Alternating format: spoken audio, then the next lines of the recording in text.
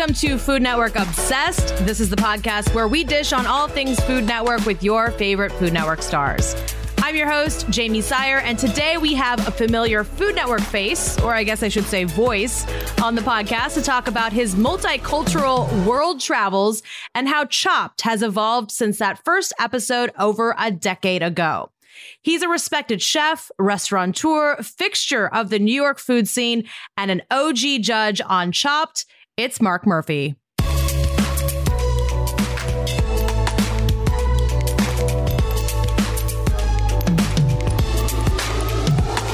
Mark, welcome to the podcast. I read that you have at least 6 cups of tea a day, as well as at least 1 espresso. So safe to say that caffeine is a crucial food group. What number are we on right now?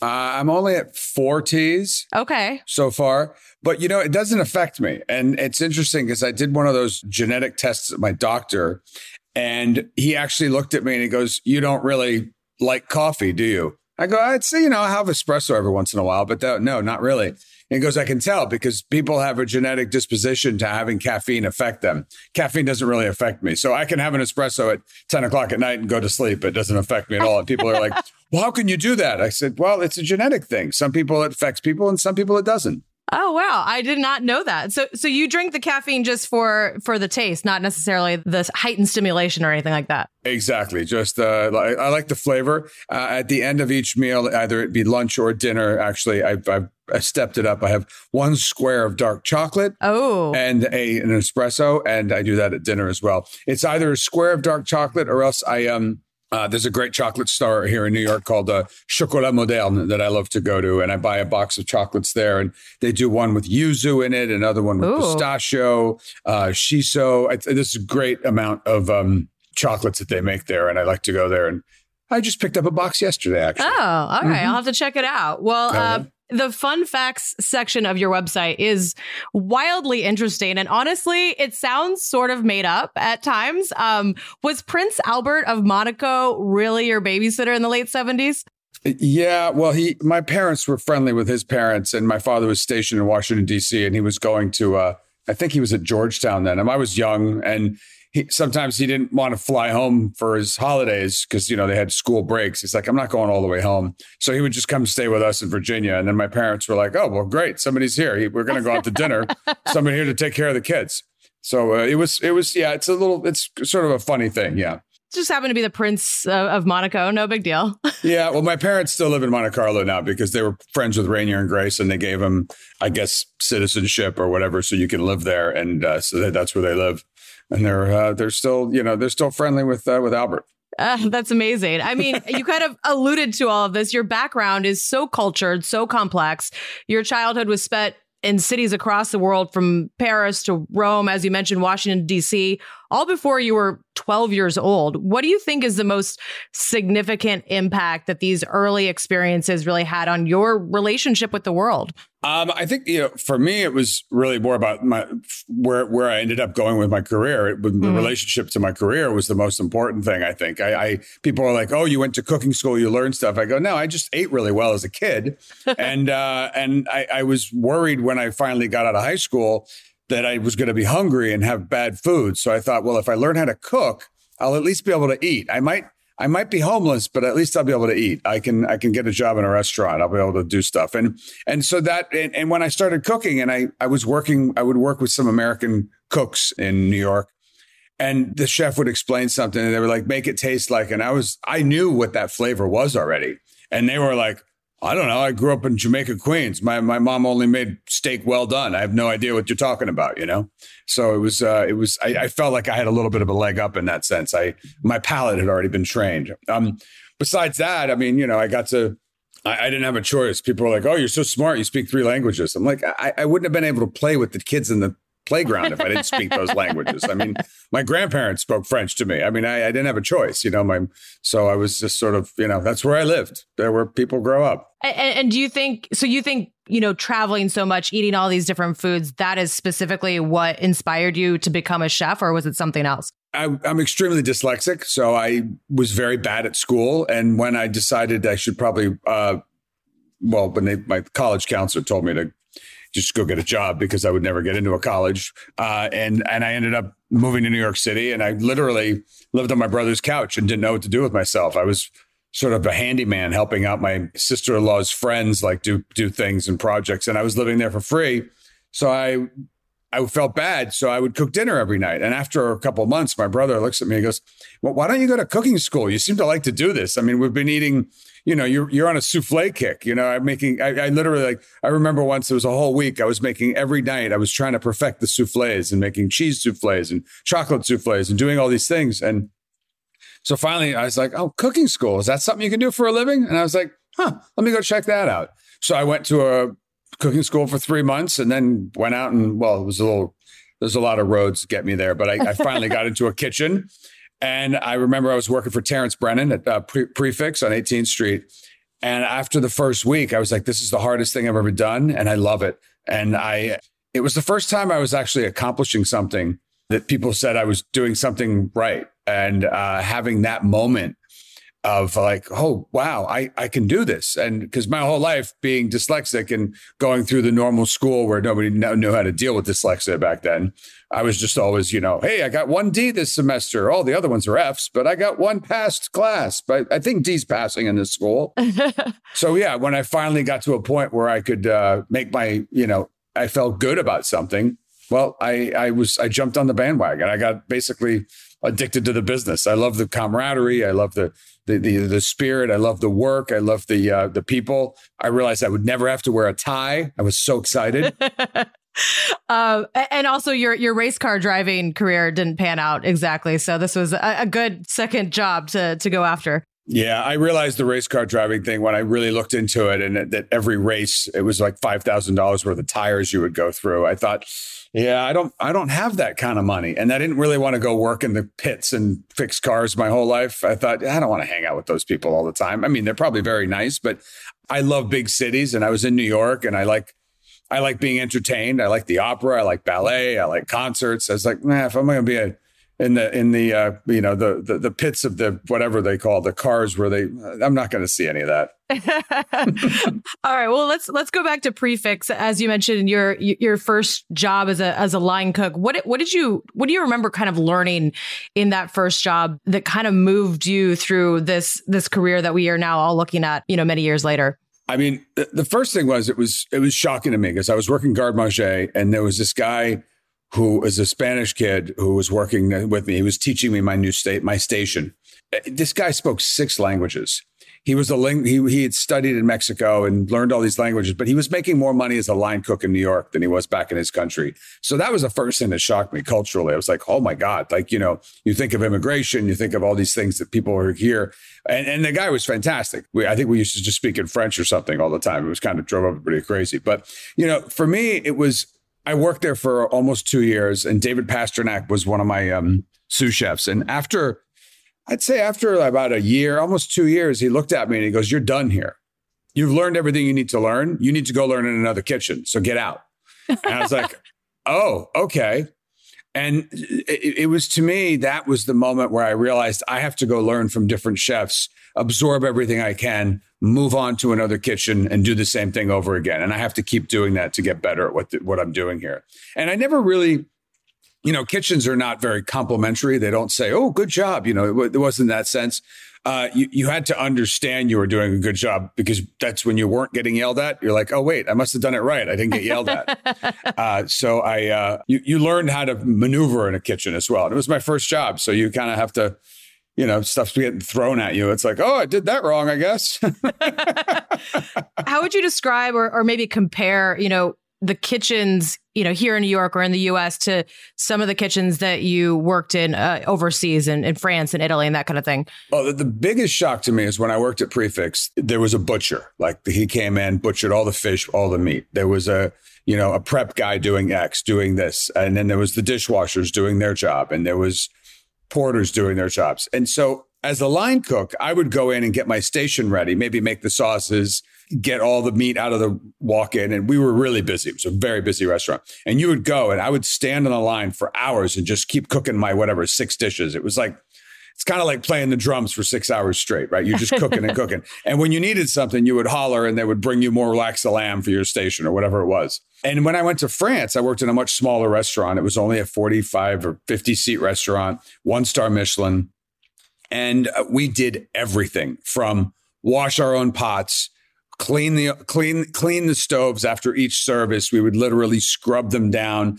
Once a month, we would get on the ladders and wash the ceiling. And if I got there was a dish, a wild hare dish, wild rabbit, I would get the rabbit whole with the fur on it, right? Oh, wow. And you had to start from scratch, taking the fur off, break it down, break the bones. You make your own sauce. You do your own prep. I mean, you did everything from start to finish in this kitchen where I worked in Paris.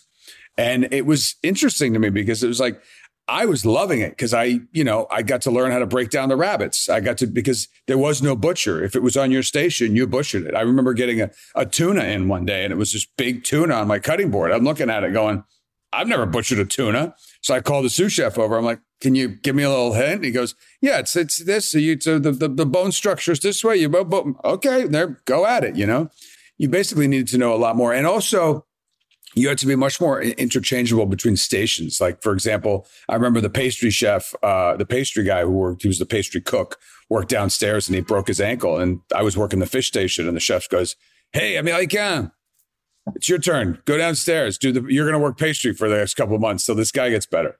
I was like, oh man, I hate pastry. I suck at pastry. I mean, the first time I went down there, I had to try to I remember I made 12 kilos of puff pastry that didn't rise. I'm like, oh boy, this isn't going to work out very well. But, you have to figure it out. And we made our own bread there. We made our own ice cream. So I got a real good education. I found I got a better education in sort of the spectrum of what happened in a kitchen when I worked in Paris. Working in all these different kitchens and different countries, cities, how has your cooking style evolved over all these experiences? And how would you describe it today? I always shot for high end. I mean, I went from Prix Fixe. I went to a 1-star Michelin restaurant. I worked at Ducasse in Monte Carlo, a 3-star Michelin restaurant for a little bit. I worked at Le Cirque, which was a very fancy restaurant back in the day. I was the chef at Cellar in the Sky on top of the World Trade Center. So I always shot very high. And I always thought to myself, if I know how to do it really well and perfect and really know technique and know all that, I'll be able to do anything that's maybe, I don't want to say below that, but on parallel different styles of cooking. And I guess by that point in my career, when I opened my first restaurant, Landmark, down in Tribeca, I kind of was like, okay, I'm sick of the high end. Not that I'm sick of it, like I don't want to do it or eat it.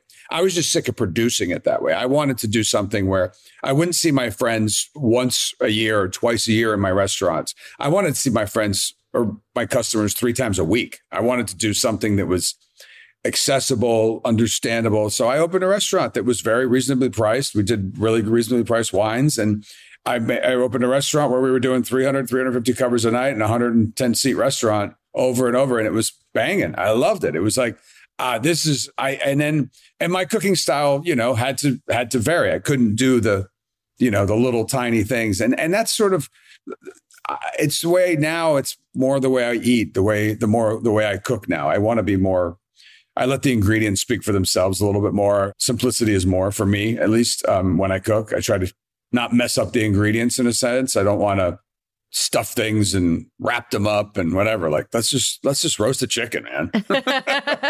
I got one in the oven right now, actually. Sounds great. That's the style you feel most connected to. What region of the world would you say you feel most connected to in terms of your cooking? In terms of my cooking, I have a very heavy foot in France, a very heavy foot in Italy. And I would say, those are my bases. And of course, from that, you can pretty much go a lot of directions. I mean, I love traveling in the Middle East. I love Moroccan food. I've been to Israel. I've been to Jordan. So basically, I hug the whole Mediterranean in that sense. And of course, being in New York now for the last 25, 30 years, I regional American food or whatever. And we live in New York City. It's like you got everything here. It's great. I did dabble a little bit during COVID. I was at home cooking for my family every night. They kind of looked at me at a certain point and go, man, it would be really nice to have Chinese food. I'm like, okay, well, let's get some books. Let's start messing around, get some ginger in here and some soy sauce. So I have been dibbling and dabbling in sort of Japanese. I have a friend of mine who I cook with a lot, who's he loves Japanese food, and he cooks a lot of Japanese food. So I've been messing around with getting balances between mirin and soy sauce and sake and things like that. So I've been playing with it, but I would never, let's say, open a restaurant with that, with those flavors. It's that's sort of like a little playground on the side. And I like to keep it that way because I love to go to, let's say, a beautiful omakase. I'm like, I don't have to know everything. I just want to taste it and feel it. It's kind of fun. You just want to go do that and have somebody else do it for you. Exactly. But the French and Italian, those are your bases. If you were to draw a Venn diagram of French and Italian cooking, what would they have in common, and what really sets them apart from each other? Well, I think I love the flavors. I love the techniques the French do. Sometimes they're a little overdone. I love the Italian, and I think the Italian food for me is where it just keeps it really simple. But I like to pull from both. Like, I mean, if you're in Italy, a lot of the times they definitely overcook their meat. In France, they don't, right? So I'm more on the, I like to cook meat more the French way, or, these braising things. But I guess, I mean, they're interchangeable in a sense, but not, I don't know. It's just regional stuff, like if you make a ratatouille, I mean, I'm in the south of France. If I'm, making a caciucco, I'm somewhere in Italy or something. But you can play with both of them. Yeah. I mean, you've lived so many places, traveled to so many different countries, and experienced so many cultures. Why New York? Why have you picked New York to kind of settle down and put down roots? Well, I moved here when I was younger, and I started cooking, and I guess I got hooked. I mean, it's like people, New York's like, they say it's like heroin. You get it in your veins. You can't stop, and I don't think I could go anywhere else. You got to be here. And I'm not sure another city would have put up with me in my younger years. I was a little bit nuts, maybe. And nuts is okay in New York, which is good. And it's welcomed, I think. It's welcomed. and it's, there's that song, you can make it here, you can make it anywhere. And you still, I feel that way. And then, of course, now I have a wife and 2 kids that we're raising here. So that's the other reason I'm here. And all my restaurants were here until before the pandemic. I closed them all now, but this was my epicenter. It still is.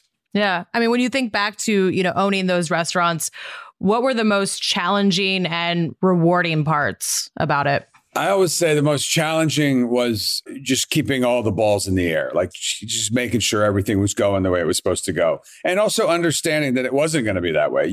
I had 650 employees. Was every one of those employees doing everything that they were supposed to 100% right 100% of the time? No, never happens.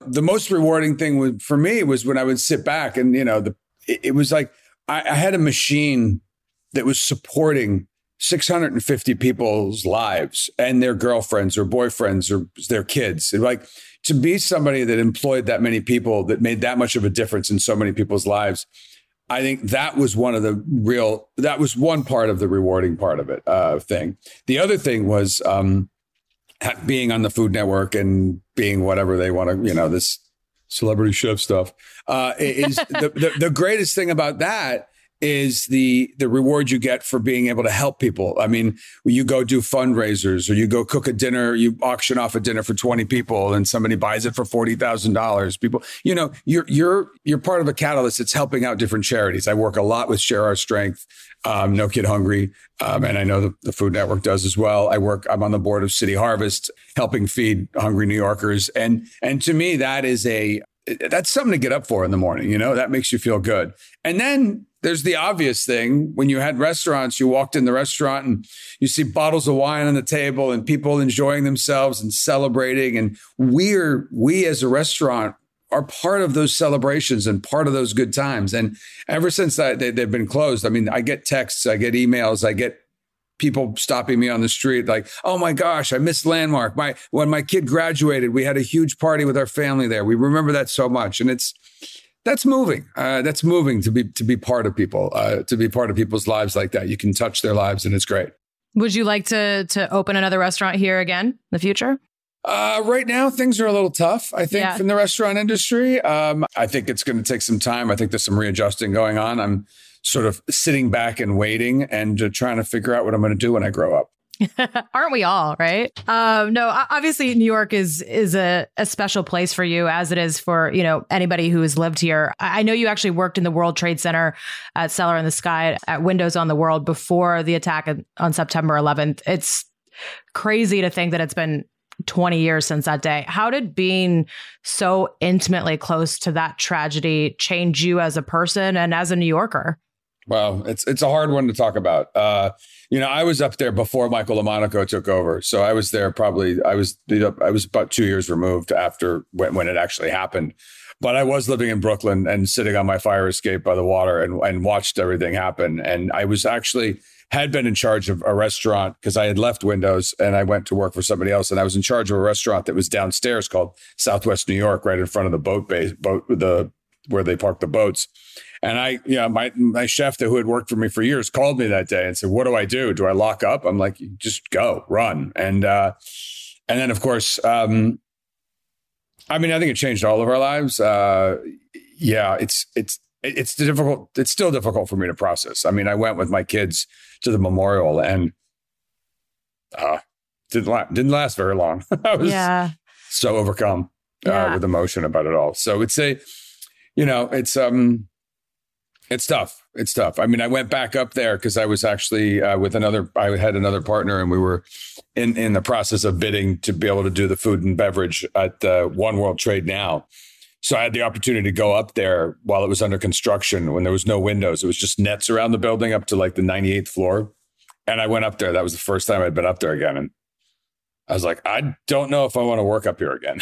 Yeah, no, I'm sure that would be really hard. I mean, just knowing, what you saw during that and how resilient, the city was and still is. And then seeing, basically everybody go through a different type of tragedy over the last 2 years with the pandemic. What does it just say about, again, the resiliency and of the people that live here? Well, we're still here. We're still doing it. I'm still here. I'm not going anywhere. I think it's, there's tragedies. There's events of in every civilization that goes through these things. And I think it's it's interesting to see. We're still here. I mean, if you think about it and you go back to the Mayans, to the Roman times and all these things, you kind of get a perspective. It's like, okay, is this civilization going to last? What's going to take us down? And I think, the Romans were around 600-700 years. You thought if you were in the 300th year of the Roman times, you thought world was always going to be like this.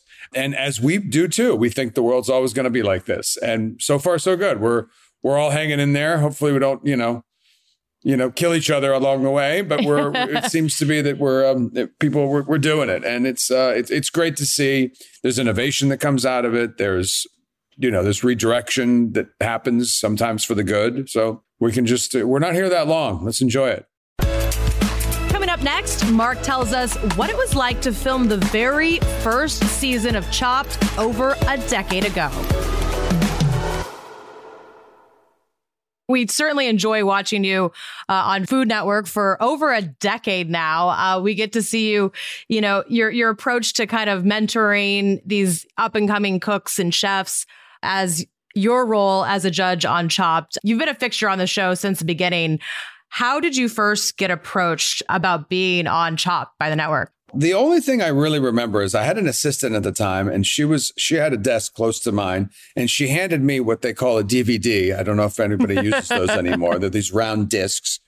I have a box of them somewhere. And she said, I don't know, Food Network called somebody from a production company.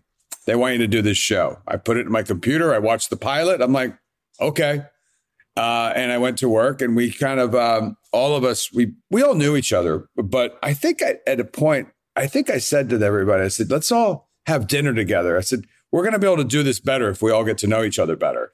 So I think we all had dinner together at one of my restaurants and we all got who drunk. Was there? Who was at that dinner? I mean, the original people were probably, I think it was Aron Sanchez, Marcus Samuelson, Scott Conan, Jeffrey Zakarian, Alex, Amanda. I think that was the core original, and Chris Santos. We were all there and we kind of like did this season and we kind of all were like, well, that was cute, and we had no idea it would be called back to do another one. And then we kind of did another one. And it was one of those things that just had a very slow momentum, climbing. It was like those roller coasters. It's like going up slowly. And every season, it just got a little bit more popular. It wasn't like a huge sensation, I think, in the beginning, but as time went on, it just kind of kept, building and building, and it's still going.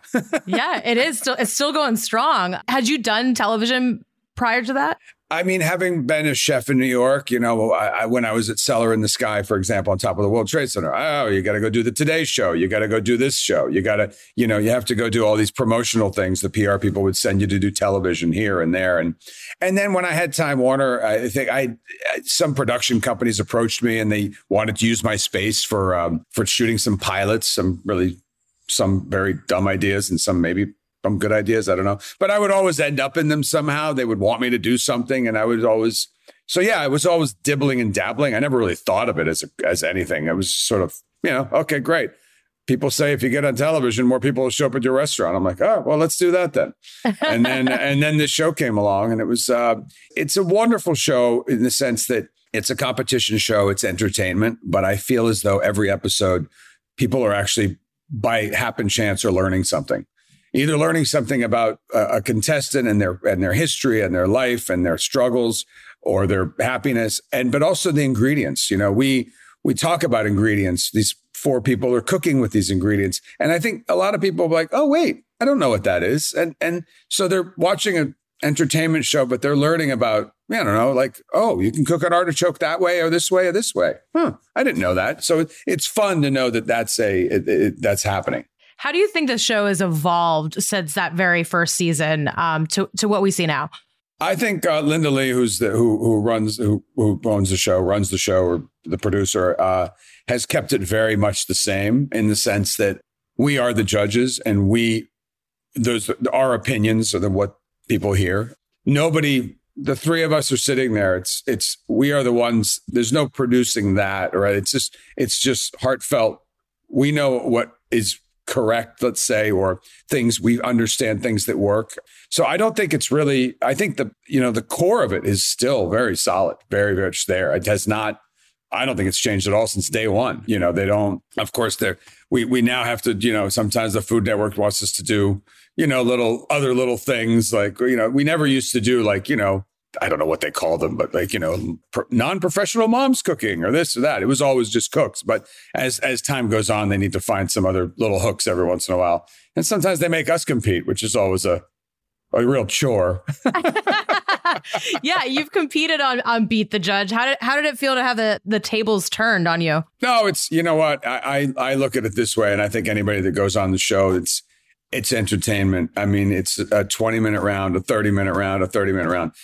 Nobody cooks like that at home. I mean, unless they're really in a hurry or whatever, but they're not being judged. And so a lot of the times it's like, yeah, it's not the be all and end all. We're entertaining. We're entertainers now. So I always have a really good time cooking on that show because, I mean, you like to win, but it's just fun. It's a fun competition, and I love it. And some of my colleagues get a little bit more intense about it, but that's what it's really funny as well. What is your biggest strength and weakness as a competitor? It's that damn basket. It's the all out equalizer. It's interesting because if you have 3 ingredients that you have used before in a dish 5 minutes ago or 10 years ago, you have a leg up from the person next to you who might never have made anything with those 2 ingredients, right? So it is the great equalizer in the sense that, you have to be able to think quickly. You have to be able to pull from your resources. People are like, oh, do you practice? I'm like, no, you can't. Your life is your life's work is what you bring when you're standing in front of that thing. And sometimes if you have no idea, well, just start peeling an onion. You might need one. So then while you're thinking about something to pull this out, it's kind of funny. At least you're not totally wasting time. Let's talk about some of these basket ingredients that you've had the pleasure or I guess at times displeasure of tasting. What is the strangest thing you've ever eaten on the show as a judge? There's a long list of those types of things. I mean, I can go from buffalo spleen to eyeballs to testicles to pig anus. I guess we've had, okay. all sorts of stuff. Has anything ever made you sick? No, my stomach's been able to handle it. There was one time it might have hit me a little raw chicken, maybe got a little upset with me, but not that bad. No, nothing you couldn't handle, especially with all your espresso and tea. Can you think of anything that has not been in a basket that you'd like to see somebody, try to work with? I mean, I don't know where they're finding new ingredients. I mean, they're going to have to invent them. No, I don't think so. I mean, I honestly, that I would never be able to. I'm sure if I said something, it's been in the basket, maybe when I wasn't working, I'm sure. What do you think separates good contestants from the great ones on this show? Some people, and it's interesting, in the beginning, when the first time we did a $50,000 round, there was a guy named Madison Cowan, and you could just tell he was just good at the game. He was really good at weaving flavors together and pulling things out. And it was like, some people are just better at it. They can, I don't know. It's interesting. I don't know why they're better. I think it's just because they can think on their feet, or they can they can understand an ingredient and a flavor profile quicker than other people. Not that they're better at it. They just maybe can just figure it out quicker than the next guy.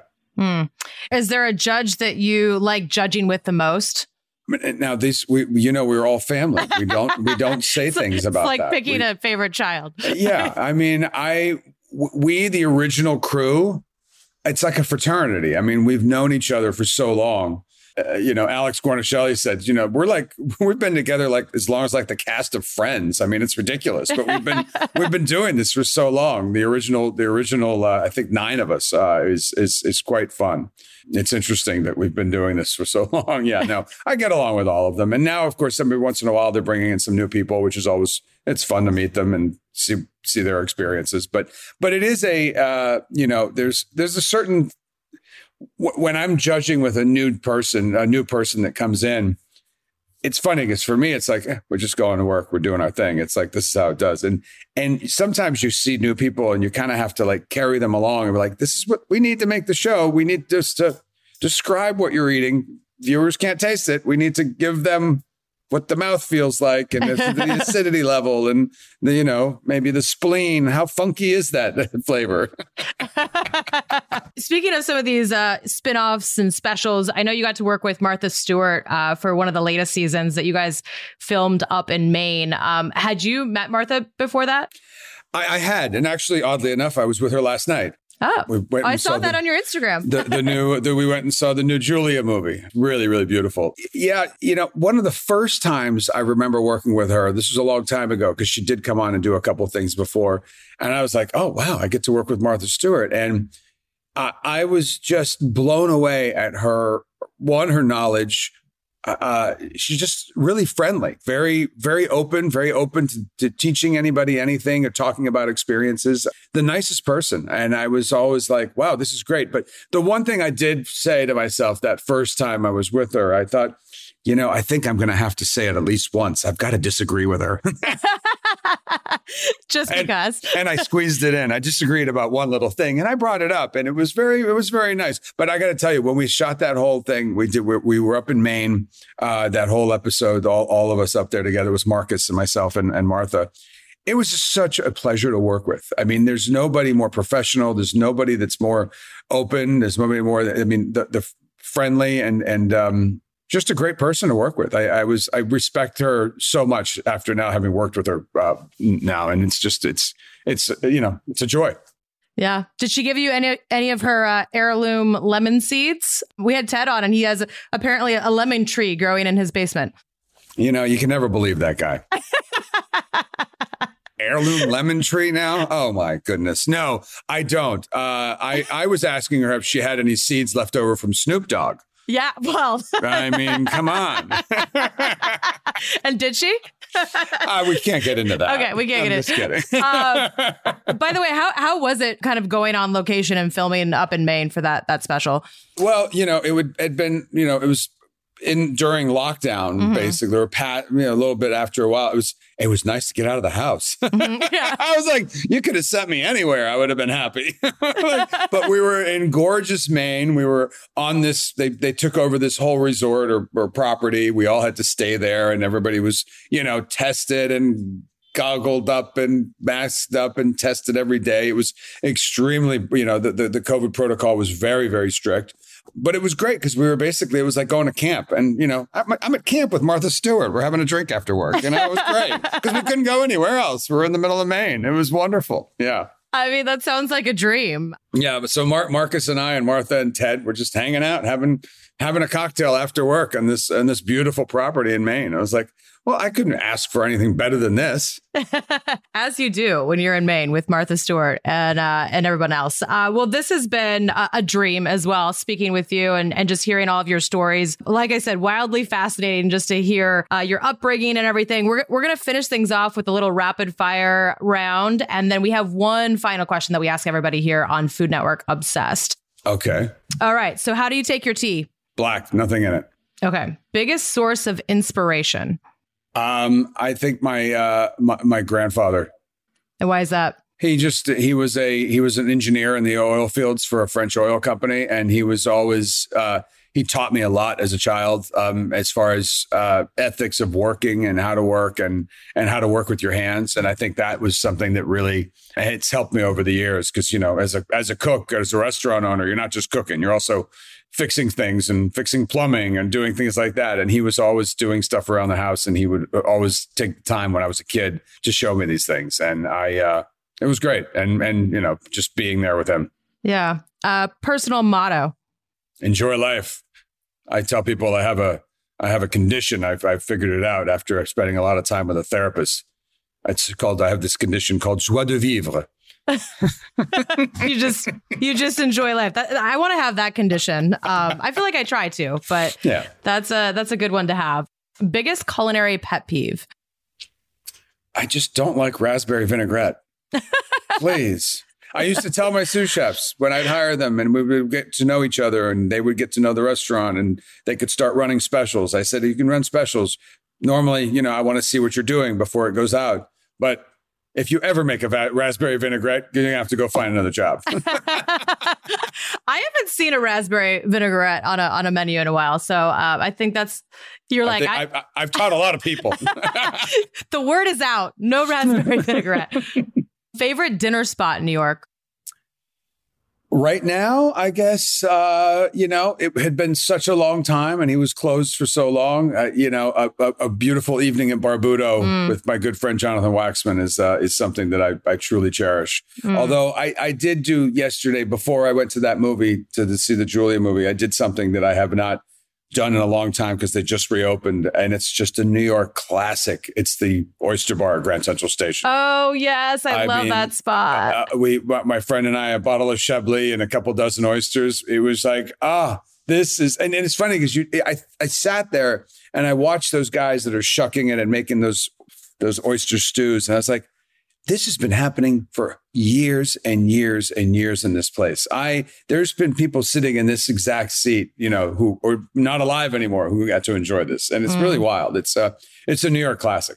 It certainly is. Another New York classic is pizza. So what are your go-to pizza toppings? I'm a strict anchovy. Anchovy. I love anchovy on my pizza. It could be a pizza rossa or a pizza like a margherita with anchovies. That's where I'm going every time. And where are you going for that pizza in New York? Well, it's a little upsetting, but I walked by Bleecker Street the other day and Keste is gone. It is. And I think, but I'm hoping the one that's downtown is still there. I think it is. That's one of the best pies in New York. And I'm partial to the Neapolitan sort of pizza, having been born in Italy. It's one of those things that I totally respect a New York slice, though. Yes. I'm not going to lie. What music do you listen to while you're in the kitchen? Recently, I've just been on the on the Spotify. I've been putting old school reggae on a bit. But then I was also I'm a very big opera fan too, so I've been listening to some Wagner. All right, and what is your go-to meal at home with the family? Random Tuesday night. What are you guys cooking?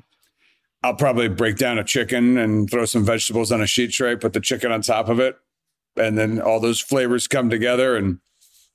Maybe some roasted potatoes. Yeah. Love it. Best. Same here. Absolutely. Best piece of advice you've ever received? Oh, It was for my career. It was a long time ago. David Pasternak. I got to work late. I was maybe out too late the night before. And we used to have meetings where nobody else would want to hear anything in the walk-in. So he'd have to go step into his office. And as a young cook, he looked at me one day and he goes, Murphy, sometimes you got to go home and have milk and cookies. Enough of this partying. So, and then every once in a while when things were, because, you're in your 20s in New York and clubs are open all night and maybe there's, some people you want to meet and chase after, so to speak. He'd walk out of the kitchen sometimes and we'd be breaking down. He goes, Murphy, milk and cookies tonight, right? Yes, sir, chef. Want you back here early and ready to cook tomorrow. Milk and cookies. I like that. All right. Person, dead or alive, that you would most like to have over for dinner. I always say Winston Churchill. I just find him to be a jolly guy. I would probably enjoyed his food and a nice cognac and a cigar after a meal and have a nice conversation. I think that's something that I truly enjoy. I used to have a roommate who was a long time ago in the East Village. He was a philosophy professor. And one of the nicest things is sitting around after a meal, having conversation and talking with somebody with a mind that thinks differently than yours and has different opinions. And it's nice to sit down with people and converse and have conversations. I feel like that's something that I cherish that. And it's not often you get that anymore. People think that you're supposed to think one way and that's it. And they don't even want to, it's hard to have a conversation anymore about something that's important to the world, but without them already having formed an opinion and not even be able to have what I would call a tennis match over a cognac at the end of a meal. So you and Winston over a cognac. All right. This has been a blast. Before we let you go, we do have one final question, and that is, what would be on the menu for your perfect food day? So we want to know what you're eating for breakfast, lunch, dinner, dessert. You can travel throughout the day. And I wasn't worried about my calorie intake. Yeah, calories don't count on this day. I guess there are no rules. I do. One of the things I love there's I used to have it on my restaurant menu at Ditch Plains, and it was cheddar grits with boudin noir and a fried egg on top of it. It was such a great sort of breakfast thing. Mm-hmm. Lunch, let's work our way into a nice bowl of carbonara because it's a wonderful way to do things. And, maybe a little, a perfect tiramisu for dessert. And then maybe dinner, maybe I'm going to start off my dinner, maybe with some type of caviar starter. I like that. I like caviar. I think just straight up with a classic garnishes. Work my way into a beautiful ribeye, maybe with maybe some pomme dauphinoise or pomme manner or something like that. Side dishes. I'm a huge broccoli rabe is one of those things I just absolutely love.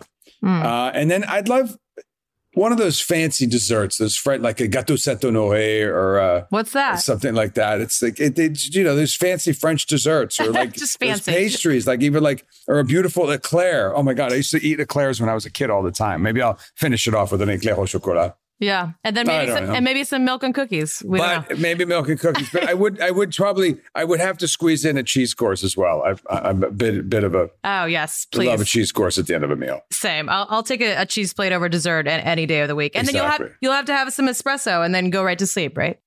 Square dark chocolate. It's come full circle on this episode of Food Network Obsessed. Mark, thank you so much. It's been an absolute delight speaking with you, and look forward to watching you on Chopped for many more years. Well, thank you for having me. And I feel bad. I feel like I don't like to have conversations without asking some questions of you as well. But I guess that's not the way it works. Go for it. Where are you? Where do you live? What do you do? Where are you located? I live in Brooklyn. I live up here in Brooklyn. Yeah. Fellow New Yorker for the last 4 years. Originally from Montana, but I've lived all over the place as well. So not in other countries as much, aside from Spain in college, but definitely a lot of different places all over the country. And how have you been finding doing this podcast with all these Food Network people? What's been your experience? How do you like it? I absolutely love it. My background is journalism. I was a sports broadcaster for many years, including ESPN. So it allows me to kind of tap into those interviewing skills that I honed for so many years. And, throughout the years had to shorten all of our interviews because, of time constraints on TV. So this lets us have a little bit more fun and let things breathe a little bit more. Well, it's been interesting and fun watching you grow in this space, and I guess moving away from one sport to another, and eating can be a sport, right? And I think much more interesting. If I would be honest with you, you probably. I agree. That's why I'm here.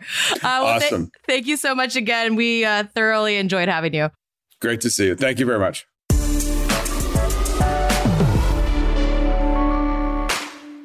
Love Mark and his dedication to the network, and as a judge over the years, all of the behind the scenes stories of Chopped.